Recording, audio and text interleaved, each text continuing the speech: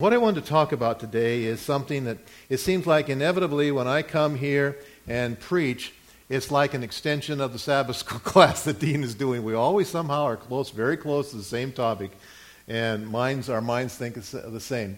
I want to talk about the importance of belonging. This will deal with some of the issues that we were talking about in our Sabbath school class. Let's see if it works. Dum, dum. It works. There's some alarming trends taking place in marriage, and I'm just kind of painting the initial picture here. Marriage is no longer about intimacy. It is more like being roommates. Living together but remaining apart, barely knowing each other, maintaining separate friends, independent hobbies and vacations, and different social worlds. A major study done by a very well-respected researcher, sociologist, Paul Amato. And he wrote the book Alone Together to indicate that that's what's taking place. And the reason why I tell you this is simply because, and some of this I may have shared before in earlier sermons, I get sometimes confused what I've said where. But the reason I bring this to you, I think it's not just about marriages where we see this problem. I think that people are living increasingly solitary lives. And somehow what's happening is that lives are not coming together the way they once were. Oneness and togetherness is disappearing. Couples today, compared to 1980, are less likely to have mutual friends, eat meals together, or work on projects together. They're actually in two different directions. Even when they're at home together, they are often in different rooms doing different things. Now, this may not apply to you, but the sociologists are telling us it applies to an awful lot of people today. It's a shift, as I said, towards solitariness. Men report, and this is very tragic, men report that they have no friend at all. Now, that's been pretty common throughout history. And it's been very important for men to have wives that they can be really close to.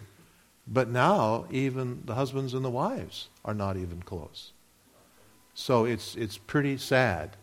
But in a lot of the cosmopolitan areas of the world, well, in the United States anyway, couples are requesting 2 separate master bedrooms. Well, they don't want to get divorced. They're not angry at each other. They just aren't together.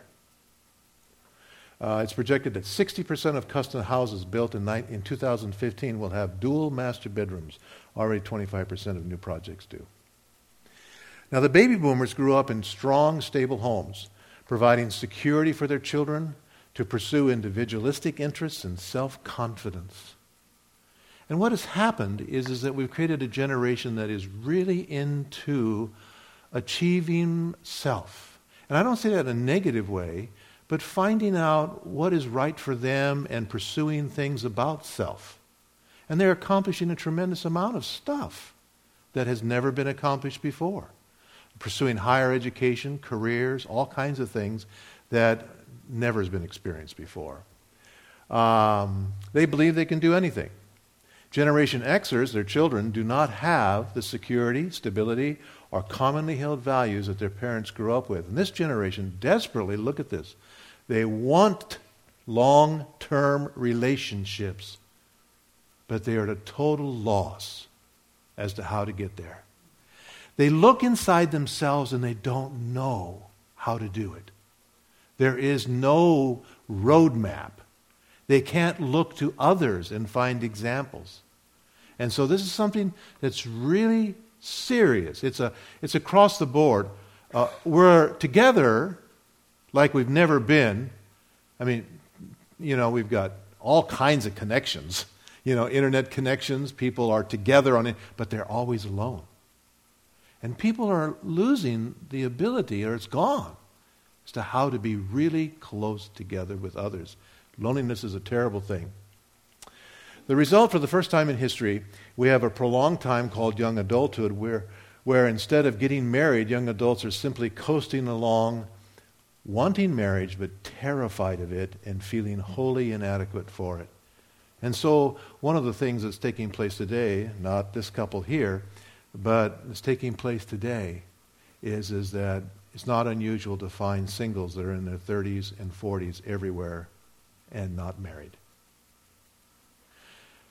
Why do I say this? It's not a sociology class. It is a sermon. And this is telling us that this is a severe problem today.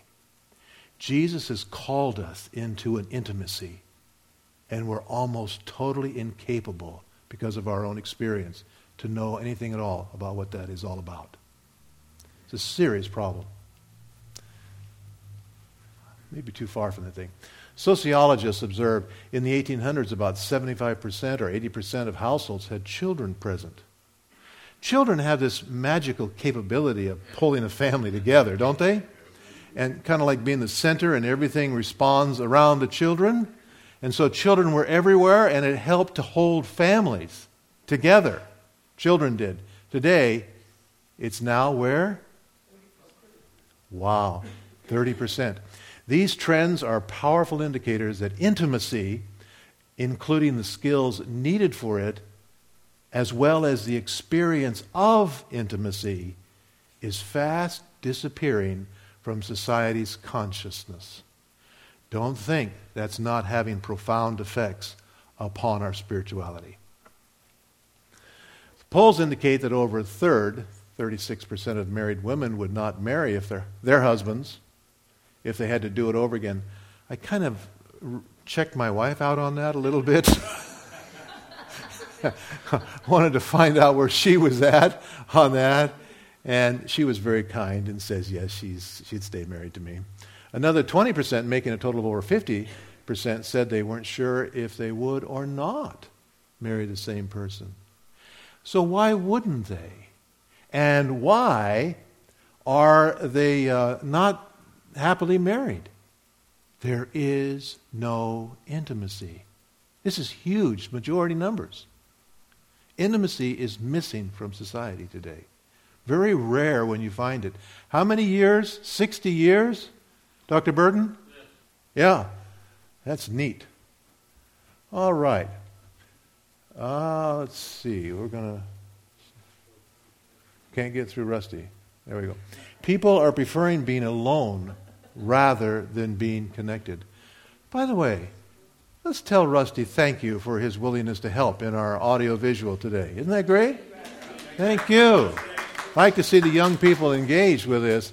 You might just want to take a chair there, Rusty. Okay, it looks like we need you right there.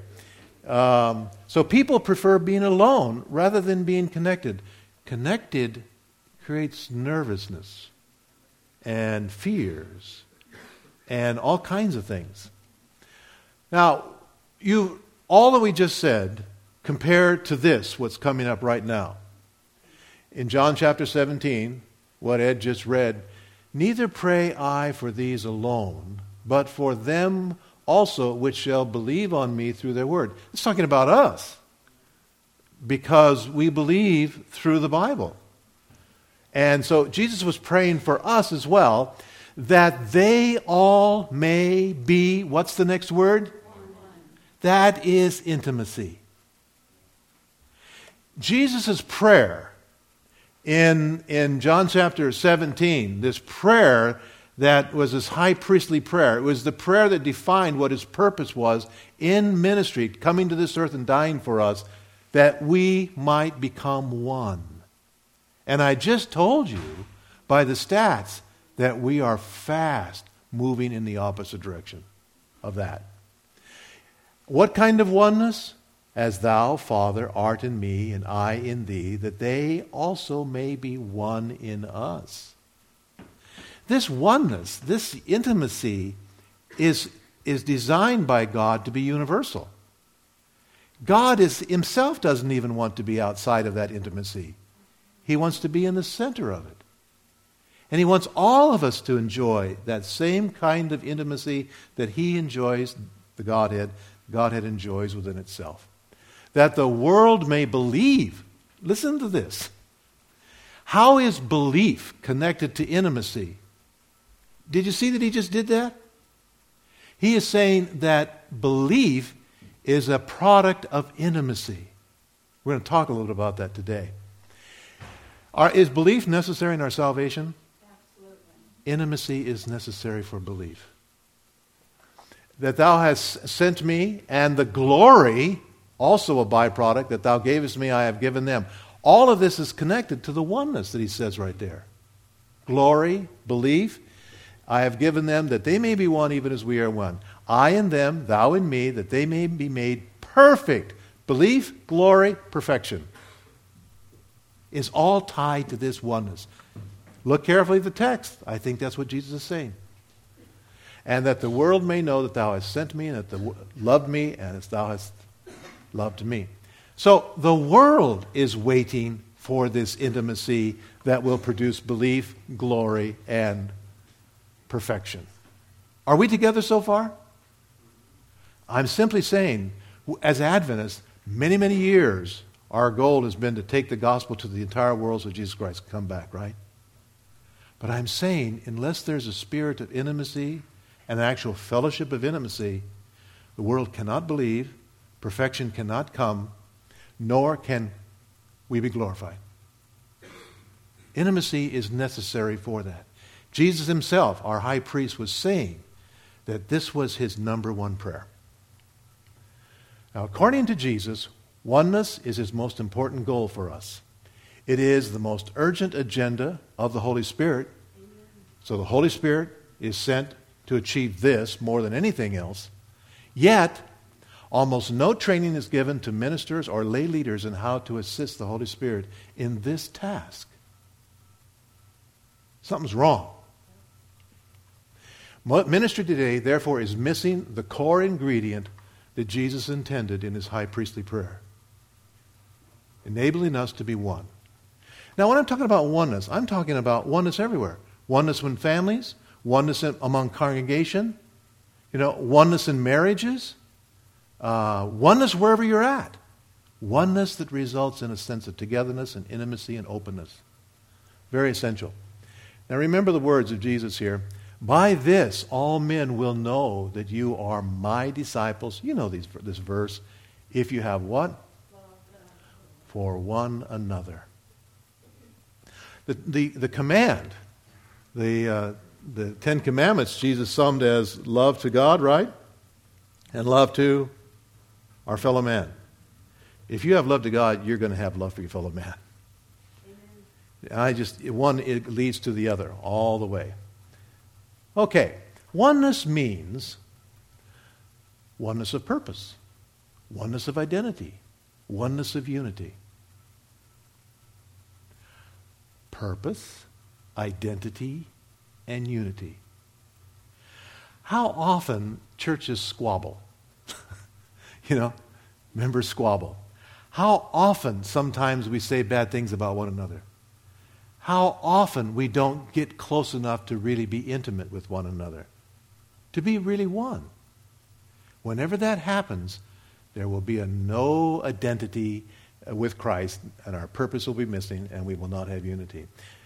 Because the model is, as close as the Father and the Son and the Holy Spirit are, that's the model for us. Okay? Husbands, are you that close to your kids? Dads, are you that close to your wife? I sometimes watch Generations, and this is not really true, how different generations react, but I'm noticing that people in some ways are learning how to do this better, but most people are not. Leaving no room, this kind of intimacy leaves no room for selfish concerns, thinking without consideration of others, and misunderstanding. Leaving no room for selfish concerns, thinking about consideration of others or misunderstandings. So Jesus really envisioned a church that was really together, that really cared for one another, and that really knew one another. In fact, just the other night in our Bible study, I was reading in John chapter 10, and the two qualifications for the shepherd, when Jesus was comparing the shepherds of Israel, the Pharisees, the Sadducees, etc., comparing the shepherds of the nation with himself. You remember in John chapter 9, you have that horrible experience where the blind man who had been healed was treated so terribly by the church leaders. Remember, threatened to be put out, all kinds of stuff like that. And then Jesus goes immediately into a story about shepherds. And he's basically saying that a true shepherd is one who is willing to die for his sheep, and number two, one who knows his sheep, knows them. And I thought to myself, I'm a shepherd. Am I willing to die for you guys? Do I really know you? So Jesus, this put a lot of shame on the leaders of that day. But for us today, God is expecting an intimacy, a oneness, and until that happens, the Spirit of God will not be powerfully felt in our lives. This is a necessary step. And so there's just too much selfishness, there's just too much not thinking about what others might feel, too much misunderstandings. We do not have identity of purpose and nor a personal identity of oneness or unity. Let's see if I can make it work there. This is a native and natural oneness that I'm talking about, matching the physiology with which we are born. So let's take a look at that. Only in this kind of openness can Christ's goals be achieved. And this is what it's required. If you're going to have oneness, oneness does not exist in secrecy. Oneness requires transparency. You see, because if you have secrecy, you run up against a wall that's called a barrier, and you can't get through it. And so that's why you find always in revivals and always in God's churches, there's this transparency that comes. And what did Jesus say? Are there going to be secrets in heaven? No. There's transparency. And one of the reasons why the wicked just get terrified of going to heaven? Transparency. They can't bear it. And there's a whole lot of people today that are in God's church that would be terrified to go to heaven on that basis alone. And so oneness requires transparency. Stop hiding. Come out of the hiding. There we go. Authenticity.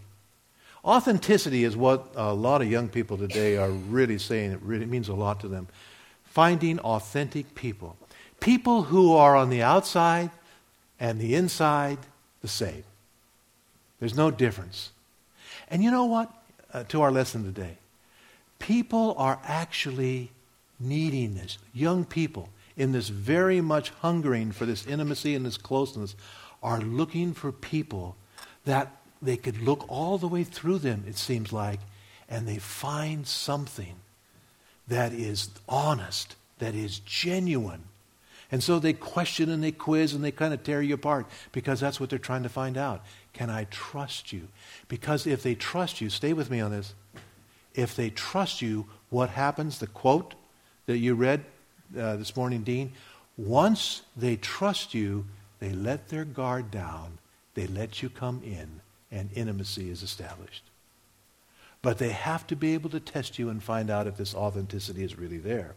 So this is what God is expecting: transparency, authenticity, and trust. The essential element in salvation is established through these two things above, causing people to yield and become converted. You know about the power of the will? Some people have turned the power of the will into a word that kind of describes that we have to have willpower so that we can be saved. We're saved by our willpower. No, Jesus draws us to Him. We'd never find Him without Him drawing us to Him, right? And what happens when we're drawn to Christ? Some of these other things take place. Transparency, authenticity, which builds trust and causes people yielding. That's the way I fell in love with my wife. I checked her out. I found out she was authentic. I found out that she could open up. And that allowed me to trust her. And we were allowed to have a relationship then. And that relationship has been growing and growing and growing. If we started hiding, if we started running from each other, if we started, not being really genuine with each other, what would happen to our relationship? Shut down. Shut down. So, when the world begins to see these kind of characteristics in Christians, no matter what church they're in, they're going to go to that church. The gospel will go to the entire world because barriers between people will be removed. Intimacy, both genders crave it. When it is missing, there is a void that hurts very, very deeply. Everyone wants to be known and loved. Everybody longs for that. And when people late in life are asked, what brought the most meaning, significance, and value to them? What are their answers? All of their accomplishments? No. It's that someone cared, someone loved, somebody just took time and was honest, authentic with them, trusting with them. Oh, I'm sorry. I was pushing the wrong button. My fault. God builds that into us. Take a look at this. What I'm showing you is that not only does God theologically say that that's what we need to have, He physiologically prepares us for this. And so we are the product of two cells, two becoming one. Two separate becoming one. Every one of us are that way. Okay? For the first 9 months, where do we live? Inside someone else. Right? Does that build some kind of connection? Is it meant to do that? God's already trying to help us along here. In infancy, we are dependent upon others for an extremely long period of time, and compared with other species. Why is that necessary? Because God is trying to help us to learn what? Love, intimacy, oneness, what it's like to be together, answering Jesus' prayer. The designer, our creator, is trying to help us along. Okay? Chemicals, bonding mothers to their children, are released during the birthing process to accomplish what? To make sure that that child can start developing neural structure and the entire feelings necessary to bond. Very important.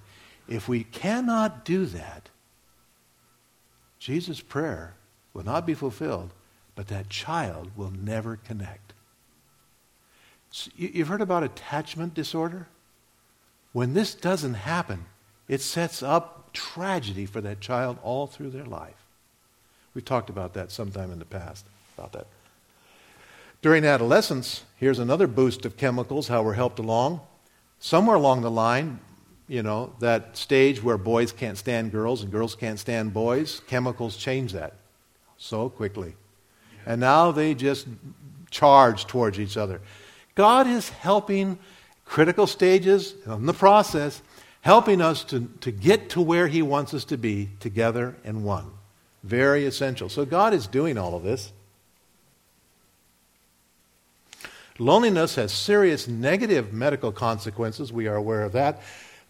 Psychological consequences as well. The Bible advocated a full year of relief from social responsibility for newly married, presumably to enhance that marital bond. And biology assists newlyweds during the first year of their marriage. And they study this because in the first year of their marriage, she is so perfect and he is so perfect too. It's only in the second year they learn that they're not perfect. Now, brain science. Mirror neurons. Discovered in 1992 using laser-thin electrodes implanted in single brain cells in the sensor and motor area of monkeys helped them to discover neurons that fired as the monkey watched someone else do something. As a result of that, they discovered that these neurons were called, they named them mirror neurons. As they fired, they witnessed the monkey copying exactly what it observed. A kind of neural shorthand, monkey see, monkey do. It's built in physiologically into the brain. God has cells designed to do that. Why? Because we need to have a fast way to connect to other people. We normally in our lives are closed, isolated, alone. And these enable us to attach, identify, and build empathy. If that did not happen, we wouldn't open the doors for us to be permeable with someone else. It's necessary. Who created this? Who made these neurons? I don't know if God calls them mirror neurons, but that's what they are. They help us to attune with others, to get in tune with them, allowing brain-to-brain hookups. In other words, our brains know that we're talking to another brain out there, and they connect. Even though we may not realize it, they're scanning, they're perceiving, they're taking all the signals, and they're connecting. Who makes that possible? God designed it that way. Can you see how many ways that God has told us in His words and also in our physiology and our sociology? He has told us that we have to have this. It's fulfilling Jesus' prayer. It's an absolutely must. Within milliseconds of meeting someone, we intuit whether they are safe and acceptable. And if on that signal, in a millisecond, we find out that they're safe and acceptable, you know what happens? The barriers go aside, and openness happens, and we're allowed to come in. It's just like with computers. Do you want this thing to come into your computer? You click yes, and it's there. Right? And it happens with us the same way. It's a decision that God has made possible through our neural makeup, allowing us to become transparent and available for someone else to come down deep inside. That's how come we have marriages. That's how come we have 60-year-old marriages. Neat stuff like that that's taking place. Okay. More on mirror neurons. There are things called oscillators that make possible synchronization. This is what God has done. Friends speak together. Their breathing falls into complementary rhythms. Can you even read that second line there? As they approach the end of the conversation, they fall out of synchrony. In other words, the body just kind of starts oscillating together when we're with someone. God designed it that way. It is absolutely necessary. And so this society today that is alone, or together, but alone, is not using this whole thing that God had designed. And we cannot find salvation without it. As people walk together, both hands and legs move in harmony. In the womb, infants synchronize their movements to the human speech they hear coming down. Attuning our body to someone else is what we call empathy. Empathy, listen to this, maximizes harmony, efficiency, creativity, and potential. It builds intuitiveness, flow, attention, and joy. We operate, here's what I'm saying, we operate at our best when we are connected and feeling together. We operate at our best. You take a baseball team, basketball team, football team, and every coach in the world knows that there are those moments, if they can build that sense of togetherness, that sense of oneness in their teams, they can get to that place, that sweet spot where everything just works absolutely perfectly. God designed us to function all the time that way. I'm so happy that the fighting years between my wife and I are past. And we are in a sweet spot more than any time in our life, even though we're apart so much. It makes a tremendous difference in a person's life, what you're capable of doing, and definitely your spirituality. It releases massive amounts of insight and potential when this happens, this togetherness. In other words, we are hitting the spot that we are designed for maximum efficiency, the way God designed us. It happens when we get that connection, and it works well. Caution, fear, uncertainty are pushed aside because they are no longer needed, because we've made a decision to be together. We are seeing eye to eye. We have become one. Father, let them be one, even as we are one. We are discovering today, medical science has for a long, long time known this, that this is powerful. If people can use this in their healing is enhanced. Psychology is enhanced. All kinds of stuff take place. I'm looking at the two over here that are soon to be wed. There you are. You're getting in the sweet spot. Caring builds trust. Caring opens the possibility for trust, which produces empathy and the environment for, listen to these words. I don't know, can you read that bottom line? Is it hard to read? When you have caring, you will have trust. You will develop into empathy, which makes possible, look at those words, wholeness, oneness, spaciousness, completeness, all the words that are related to godlikeness. Every one of them. Now, we have always cast salvation in theological terms. I have cast it for you today in relational terms. And I think that's where Jesus presented it all the time. That's where that's at. Brain science, again on neurons, we're going to get past this. Do we need them? Do we have to have them? Well, we need to have these mirror neurons, etc., because relationships will change us. If we get in a relationship with somebody, it's a reciprocal thing, and we change each other. We do not come out the same. We change each other. My wife likes to take credit in what she's changed in me, and I have my list of honors that I get for what I've done for her. But we do change each other. A repeated experience with others sculpt and shape our brains. No longer can relationships be considered detached encounters because hence the need of an extremely fast and trustworthy gatekeeper.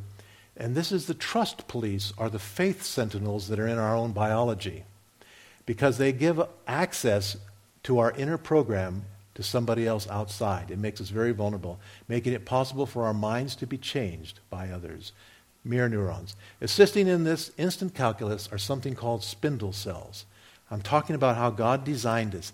The body of these cells, 4 times larger than any other brain cells. They are extremely fast in their ability to communicate.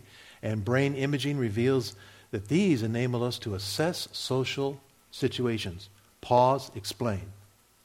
The biggest brain cell that any creature anywhere has, limited basically to the human race, is designed to assess social relationships.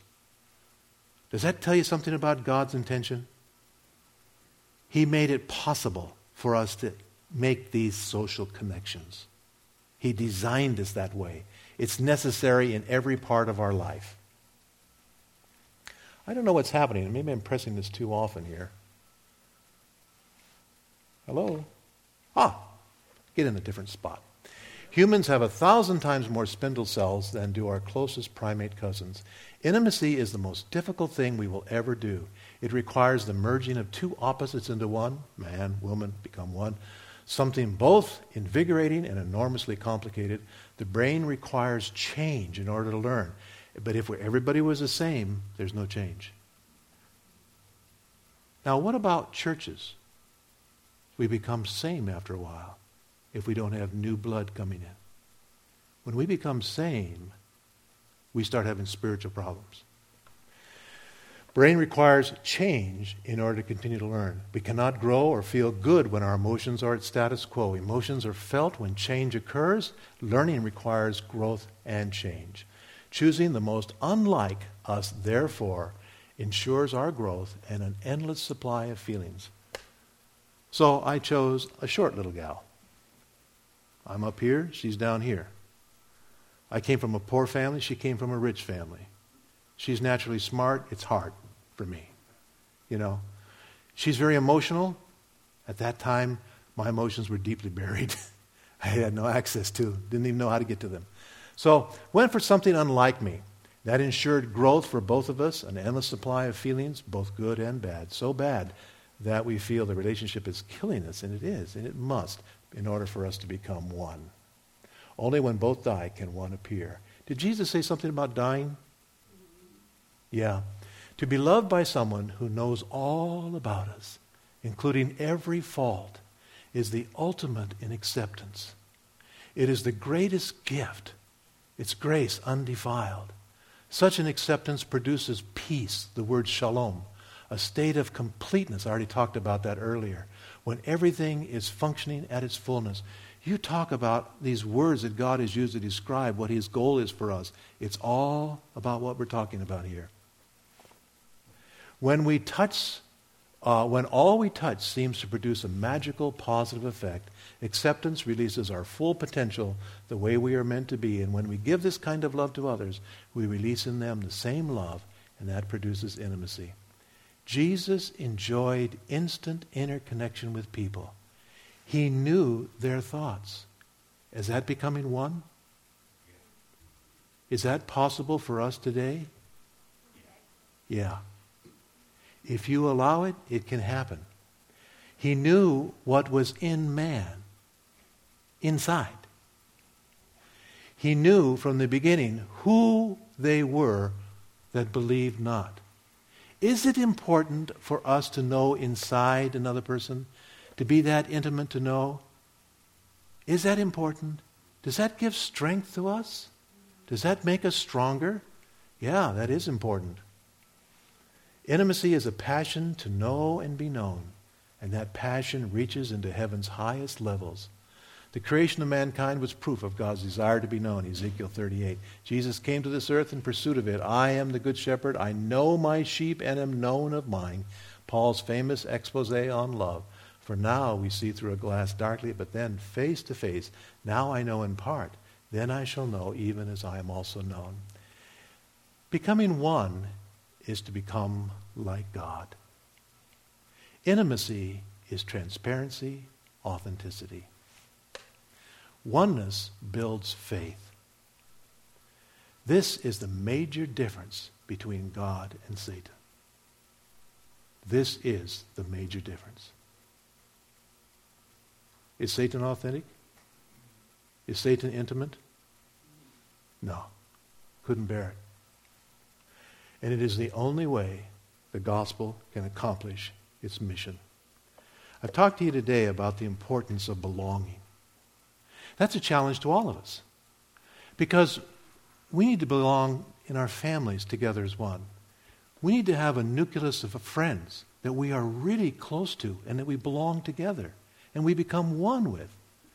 We as husbands and wives, as children and parents, as church members, in so many different occasions, with our community, we need to become one.